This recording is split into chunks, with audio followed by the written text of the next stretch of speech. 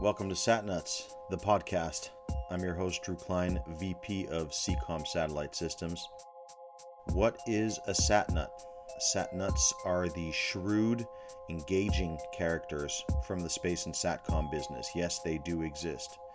This podcast is where we discuss past decisions, current markets, and future endeavors. This episode of the podcast is brought to you by Isotropic Networks Incorporated. Isotropic is a global provider of satellite internet services and network management solutions. With the best uptime in the satellite industry, Isotropic delivers unrivaled certainty for high-risk, high-pressure operations in diverse industries such as oil and gas, maritime, and enterprise solutions. Isotropic is connecting the planet and continually raising the bar for what satellite connectivity can be. Visit their website at www.isotropic.network. That's www.isotropic.network. This is episode number 00001. That's right, this is the very first one. I am leaving enough numbers in front just in case we ever get to 100,000 episodes. Some are calling it delusional, I'm calling it optimism. Today's guests, our first guests, are the principals of a small but formidable family business out of Wisconsin. They're called Isotropic Networks. We're lucky to have the whole family here join us. Hank, founder, CEO, his wife Lynn, president, and their son Ryan, director of mission assurance. They're all smart, they're all fun. We've had a great business relationship with them over the years, and we had a great short chat about SATCOM life in the time of COVID. Ladies and gentlemen, Hank, Lynn, Ryan, the Zabersky family, Isotropic Networks.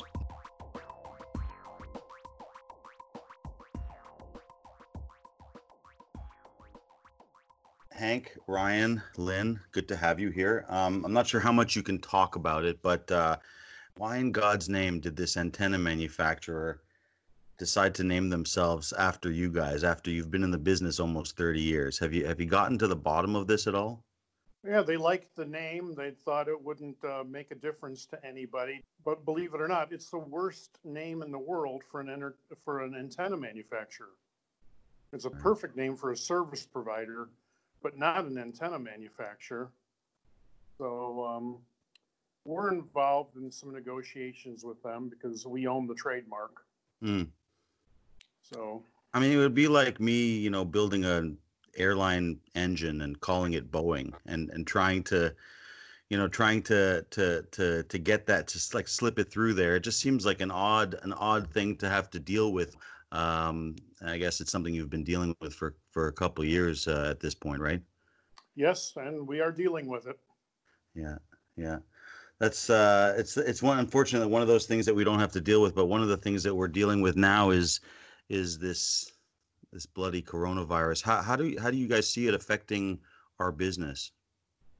Well, it's affecting our business a little bit. Naturally, some of our, we're as diverse as we are, we still do have clients that have suspended services, or we've been proactive and we began discounting a lot of our clients because we know we have to help them get through this. So we've begun discounting considerably. We've had a few people in a few markets, for example, oil and gas. We've had a few people shut down, and there's a couple have gone bankrupt. In the maritime, we've had people suspend service. They're paying for a heartbeat, but we've discounted them considerably. But then some of our emergency response, public safety, NGO, and charitable work is expanding. And then we're coming up with some little satellite-delivered Wi-Fi hotspots around the country because we know there will always be underserved and unserved areas. So we've been moving into those markets, providing people connectivity at a discounted rate to help them get through this. Do you see? I mean, I know Ryan. I know you're a firefighter. And I know that you guys have been involved in many different verticals. Isotropic has been involved in many different verticals. Do you see telemedicine making a big play here in this post-COVID society that we're living in? Yeah, I think there's a need for it now, and it's going to be even more of a need for it in the future. The pandemic is definitely going to change the way we operate across many industries, and telemedicine is one of those that I think we'll see the most immediate change in how they operate. And VSAT has a great fit for that. So we see it now with some of the mobile CT scanners, mobile telemedicine, or telemedicine, I should say. And so we see that now, but I think we're going to start seeing that more and more. Hospitals and doctors' offices, in most cases and historically, are the places the physical locations that hold the virus, hold the infection. It's where the sick people go. So in the future, anytime you can limit your exposure to that when you are feeling ill or need to consult with a medical professional, telemedicine is definitely going to be the first choice, I think. And so the connectivity for that is really going to be essential. What do you see on the ground in Wisconsin? I know every state is, obviously New York is getting obliterated, but it seems like most, and Louisiana is having some issues. But what's going on in Wisconsin? Is there a lot of, I would say, pullback towards this lockdown? Is there a lot of people who are fighting it, or are people kind of staying at home and going about their home business? Well, this is Wisconsin. We always have beer and brats on hand, so we don't need to go too many places too often. As a company, we're still functioning. All of our facilities, every one of our facilities, is sanitized. We use negative ion and ozone generators to keep the environment clean. It kills viruses, kills bacteria. So we've been very fortunate not to have any issues here. And we were doing this long before the coronavirus hit. But Wisconsin, as a state in general, it's slowed down considerably. Yeah, and you have cheese, and unfortunately, if the NFL season doesn't come back, I mean that's pretty much 50% of your economy, right? Is the Green Bay Packers. You got it. Hank, I know you're first generation American. Your parents came to the States in the 50s, and you were born in the States, though, right, Hank? Yes. Yep. Yeah. First was born here. Yeah. And so I'm a first generation Canadian. My parents are, I call them last generation Euros. What lessons did your parents, leave with you? Are your parents still around, by the way? No, my parents, my father passed in 1998. My mother passed away in 2018. They taught me a lot. I mean, they went through the war. My mother witnessed when the Germans invaded Poland. She was there that day and saw it happen. And they were prisoners of war during World War II. But, they taught me a lot of simple, wonderful things. Don't ever take yourself too seriously. Don't ever forget where you came from. And always be prepared, because you don't know what's going to hit you. Yeah, it seems like we're dealing with this right now. And, Ryan and I, how old are you now? 38. Yeah, I'm 42. So we're dealing with about the same thing. And my biggest fear is for, my kids. My son Ben's is turning 16 this week, and I don't really worry about, my generation, or sorry, Hank and Lynn, your generation. I'm worried more about our kids. It seems like they're the ones who are going to have to deal with the brunt of this. I don't want to call it the equivalent of a 1939, Nazis invading Poland, but this is a seminal, event that we're dealing with right now. And I'm a little afraid for my kids. Do you have any of that similar feeling down there, or is it just my paranoia? No, it's, we have very, very similar feelings. You think about it, before you knew who your enemy was, but here you have no certainty as far as who is the enemy. It's an invisible enemy. Is it somewhere you've been? Is it someone you've met? Is it, is it the air you breathe? It's invisible. We don't know who it is. And that's how dealing with that is very, very difficult for people. And I wonder also, like, how they might, maybe in the future might use satellite, our business, as a way of controlling or monitoring traffic of people. And, I'm hearing all these stories about Google and Apple getting together and putting software on our phones to let us know that if we've been in contact with somebody who has coronavirus, and then forcing us to isolate. I mean, it's like a brave new world. It's really, without getting into too much of the conspiracy, there's a lot of strange things that might be coming about in the next couple of years. Yeah, and you've got to, think about everybody. There are certain people. There's a mentality out there that let's take something when there's fear in people. Let's instill more fear in them so that we can control things and we can figure out a way to make money off of it. Yeah. We're working on some things now, though, that are not as controlling, but with modified body scanning techniques that can especially do temperature when people walk through. Because what we need to do, or what someone needs to do, is be able to analyze this and scan people more en masse instead of individually. Let people just keep walking through an area and be scanned. And that's going to happen everywhere in remote areas also. And that's where we're providing the satellite play for that. We're working with a technology company right now to develop that product. Yeah, they have those at the airports in China. Every time I would walk in there, they would have full temperature scans. I'm surprised we haven't done that yet in our country, or at least in North America. We haven't seen that. I think it's a cultural thing. There's a real cultural difference between us and the Far East in terms of sequestering yourself from others, from viruses. They have a little more experience in dealing with that than we do, I guess. Yes, they do. It happens much more often out there. And truthfully, the manufacturers of this equipment are all Asia based. They are way ahead of us on that. So Ryan, what's it like working for? I mean, I work for my old man. You've been working for your old man for a long time. What's it like to be in that position where your boss is your dad? Yeah, quick correction. I work for my young man. I should go on record for the record. No, working for your parents is great. It's a lot of fun. I mean, I'm very fortunate that I get to spend every day with them.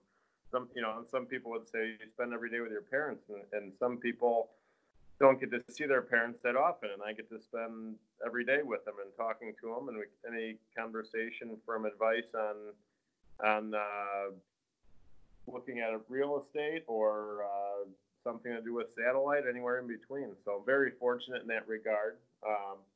My friends tease me a lot if I get invited to go on a trip or something. I let them know I have to ask my mom if I can take the day off, and it usually stirs up a good, I say it without thinking about it, and that stirs up a good laugh. But I couldn't think of two better mentors to work for and work with. So I'm very honored and very fortunate. And, I have a lot of my friends that ask if we're hiring or if they can come work for us outside of being able to work with the parents. The company that they've built is phenomenal and just a great place to work as well.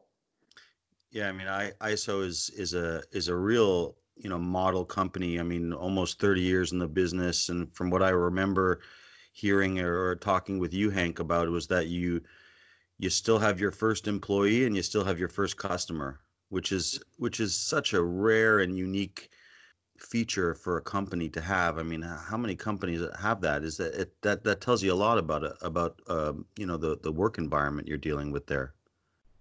Yeah, we try to make it unique. We try to do it better. And actually, every day we try to make it better. We don't believe in limitations. We're kind of never satisfied. It's not a constant drive, but it's a constant effort to improve everything we do. I think part of it, though, is our philosophy is a little different. I admired Jack Welch at GE. He did a wonderful job there. But I never really believed in shareholders first. At Isotropic here, we believe in client first, the customer first, and that takes care of everybody else.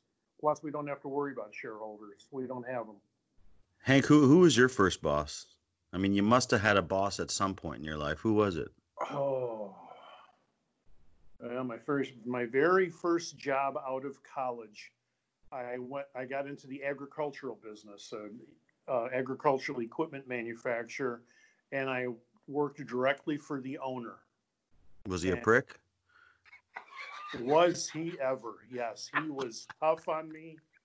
He was tough. I mean, this is the mid 70s, and it was nothing for him to call me at home at night, yelling about things, yelling about other people. You know, it was something. But he taught me a tremendous amount, and then he went and took over another company, and it was just a wonderful mentor. I was transferred 5 times in 7 years. As he would acquire another business, I would be transferred out there to run it and get things going, and it just taught me tremendous things.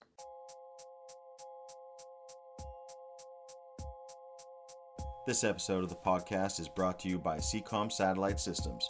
Seacom is a pioneer and world leader in the mobile auto-pointing satellite antenna business. The company has sold more than 9,000 systems into over 100 countries. The product line includes vehicle-mounted driveaways, transportable case-based flyaways, backpack man-pack antennas, and fixed motorized products. All come with Seacom's proprietary iNet View controller system, which enables users to find broadband via satellite with just the push of a button. Seacom is also in late-stage development, partnered with the University of Waterloo, of a revolutionary Ka-band electronically steerable phased array antenna technology that has the potential to forever change the antenna business. The company is publicly traded on the Canadian Venture Exchange under the symbol CMI and on the US OTC under the symbol CYSNF. Visit the website at www.c-comsat.com. That's www.c-comsat.com. Yeah, that's important to have a good first boss, or at least an interesting first boss. One of the things that drew me to you, Hank, was that we have even though we're a full generation apart, we both started also in similar businesses because we were both in the commodity markets for many years. What was your involvement in the commodity business, specifically the commodity trading business, and were you around in the open outcry days of the pits in Chicago? What was that like? Oh, yes. Well, I owned an introducing brokerage firm that I started. And then my life took some different turns, and I actually ended up working for and becoming a partner in an FCM, a Futures Commission Merchant, a full clearing member of the Board of Trade in the MERC. So, I began playing with broadcasting back then. And I can tell you, I was very involved in the open outcry. And then I delivered the first electronic order to the floor of the Board of Trade on President's Day, 1991, when the exchanges were closed for the holiday. We did testing, and I delivered the first order to the floor. And I said, I need to get out of this business because it's going to go all electronic. So you were partly responsible for the downfall of those open outcry markets, is what you're saying. Oh, yes. And never, if I ever tell you about a commodity trade or a stock trade I'm doing, fade me. Do the opposite. You're it's such a unique market. People who invest in stocks think they understand commodities, and vice versa. And it's really a totally different market. And that kind of, it pulls me a little bit, towards what I also wanted to talk about a little bit was just the investment that's going on in our industry in the satellite business. It seems like and I've only been in this business 10 years, so I only know what I've read, but it seems like right now we're seeing a lot of money being poured in, huge dollars, like a golden age of the satellite business that we're entering, with all of these big machers, from Bezos to Zuckerberg to Weiler to Elon Musk, all pouring money into our business. Do you think we're headed into some kind of a bubble that will be positive for us, or are we seeing the effects of this bubble popping already with the OneWebs of this world blowing up and What's your perspective on that? What do you see? Well, satellite is sexy right now, so that's why all that money is available. And you've got, if you look at the generation that's out there right now, there's a lot of people that have made money primarily because their parents died. You know, we're going through the second generation of folks whose parents had life insurance. So there's a lot of crazy money out there with that people are investing. But you know, the satellite play, the LEO play, nobody's been able to do it right yet. I think the only people really, you know, there are stand-up folks in this are the folks at Telesat. They're putting their own money into it, and they're doing it right. It's going to take a little while. You have to remember, there's never going to be enough bandwidth. It's a perfect example right now with everybody working from home and what's happening. So it's going to, you know, there's definitely going to be a need and a demand for the product. But what's really where the big money is right now is in launch vehicles. You know, Bezos and Musk and, you know, Aerojet Rocketdyne, all these people are building the rockets. And if you drill down really deep and look at that industry, why is it? Well, you know, we have a new we have the Space Force now, you know, Space Command, or the Space Force that is responsible for outer space. And the U.S. has funded a tremendous amount of activity there. I mean, so maybe we might be heading towards a second generation, you know, space industry is what you are seeing or saying. Exactly. I just saw that. I think last Friday, Virgin Orbit was awarded I believe a $35 million contract, and it's just experimental launches. Yeah. They're just throwing stuff, you know, launching things into space just to see how it works. I believe I was reading an article on Space Command. They want to be able to have at least 48 launches on demand. Wow. You know, it's really changing from the way it used to be. I mean, from the way it is now, whether you're talking about, you know, enormous high cost geo satellites versus going into these low cost shoebox size LEO satellites that they're launching. And I mean, the whole industry is going to change in the next 5 years.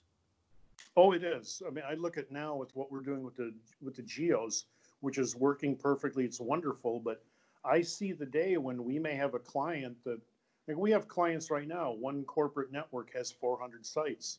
They may want to, may be cost effective for them to have their own constellation. Wow. Are you able to fly now, Hank? Because I know you have a plane and you guys fly everywhere. Are you able to go visit your customers still amidst this lockdown, or is that not even possible? We were just in the air on Tuesday. No, it was Monday. We went to Washington, D.C., and then up to Allentown, Pennsylvania, and back. And it's just surreal. There was one airliner, one military, one helicopter on the ground the whole time. And we landed in Manassas, Virginia, and there was no other aircraft on the ground. And one controller, I think at Cleveland Center, was handling everything in the Midwest, where there's normally, you know, they'll switch you over to 3 people. It was one guy handling everything. Wow. It's a whole different ballgame. But I love, we're still able to fly, and we do the same thing. We have a filtration system that sanitizes the interior of the aircraft before we go. So everything's always in a clean environment. I want to take advantage of a lot now because fuel prices have dropped unbelievably. And continue to drop today. There was a huge build in the EIA numbers. So something like it's almost becoming too expensive to even store the oil at this point. So if you have a ability to store fuel, you can probably make a lot of money because even though the price of oil is going down. Yes. And it's like $19 a barrel or something this morning. I was reading one of the many articles I read about the economy, and one guy was saying $6 a barrel oil is coming, and that scared the ever living piss out of me, because I know that if we're talking, $5 to $10 a barrel oil, what's our economy going to look like? Oh, it's going to be devastating. Devastating. Yeah. Yeah. I'm like I said, I'm nervous for my family on this, because, if we're seeing continuing cratering of prices, and there's only so much, the government can do in terms of pouring trillions and trillions of dollars into the economy before inflation really starts to take over. I mean, we're already seeing it in the price of gold, and reaching record highs in almost every currency, and so again, I'm really, really nervous as to the effect, not just on our industry, but for our families. So, it's not very positive right now. I mean, there's so many things that are unprecedented happening right now. We just don't know. There's so much uncertainty. That's really, the big issue is the uncertainty that we're facing. Yes. Well, I'm worried about foodstuffs also, with this last Smithfield Foods, with that closing up that big pork producing plant in Sioux Falls, South Dakota. I mean, just once all these plants get back into operation, just getting it back into the, getting the supply chain going it's going to take quite a bit of time. And I see we may have tremendous drops in commodities, drops in a lot of other prices, but I could see food, which is a true necessity, it might skyrocket. Yeah, we have a bad growing season this year, and then for sure you could see corn and beans and wheat and cattle and hogs, all of which have taken a beating lately, possibly head back up for sure. Yeah. Hi, Lynn. How's it going? Good. The client trader, her's coming out. She's already telling us to buy some calls. Are you able to see? What do you think of the D1 lean hogs? Hey man, I think I saw them. They were at like $44 a pound or something. It's or 44 cents a pound. I don't remember seeing them that low. 50 cents on the dollar. Everything's down today. Yeah. Are you able to see, Lynn? Are you able to go out to Florida and see Melissa at all, or is she coming up, or is she where's she? She's in Florida. We are pretty much homebound right now. We're trying to follow the guidelines for most things, unless we have something emergency like. So you're not trying to get her to come to Wisconsin. You're not going to visit her in Florida. I guess that's not possible. Well, she's got her 2 paranoid retrievers. Yeah, they're crazy. I don't want to bring them up here. Any chance you guys will come up to Ottawa and do a little horse trading like we saw a few years ago? You came up here, and Melissa was very sweet. She took my nieces out to Ian Miller's equestrian, whatever that place is. The horse. I hate horses, so I don't know. But she took them there. She took my nieces there and showed them these monstrous, crazy looking horses. That's a passion only for Melissa, or is that for your whole family? Like, what's the interest in horses there? It's I think it's kind of for the whole family. It's the whole family. Yep.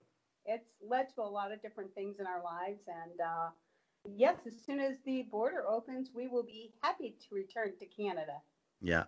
As soon as that bloody border opens, damn COVID. Well, I just wanted to say before we close out, because we're hitting about the 30-minute mark. So Isotropic is a wonderful family business. CCOM has been working with you guys now for more than a decade. We have a great partnership, a loyal following, and thank you very much, Hank, Ryan, Lynn, for joining us on the podcast today. And anything else you want to say before we head out? Yes. Now that we finished, wash your hands. Wash your face and don't touch your hands. That's what I've been telling everybody. All right. All right, guys. Hope to see you in the summer, and hope everything continues to move forward for all of us. And stay safe and stay healthy. Thank you, Drew. Say hi to your dad. Sure will. Take care, guys. Subscribe to Satnuts the podcast. Also rate and review on Apple Music, Spotify, YouTube, SoundCloud, and anywhere fine podcasts are downloaded for free. Audio engineering provided by Ben Klein. Music provided by Bacon Jew. Special thanks to the entire CCOM staff. Stay nuts, everybody.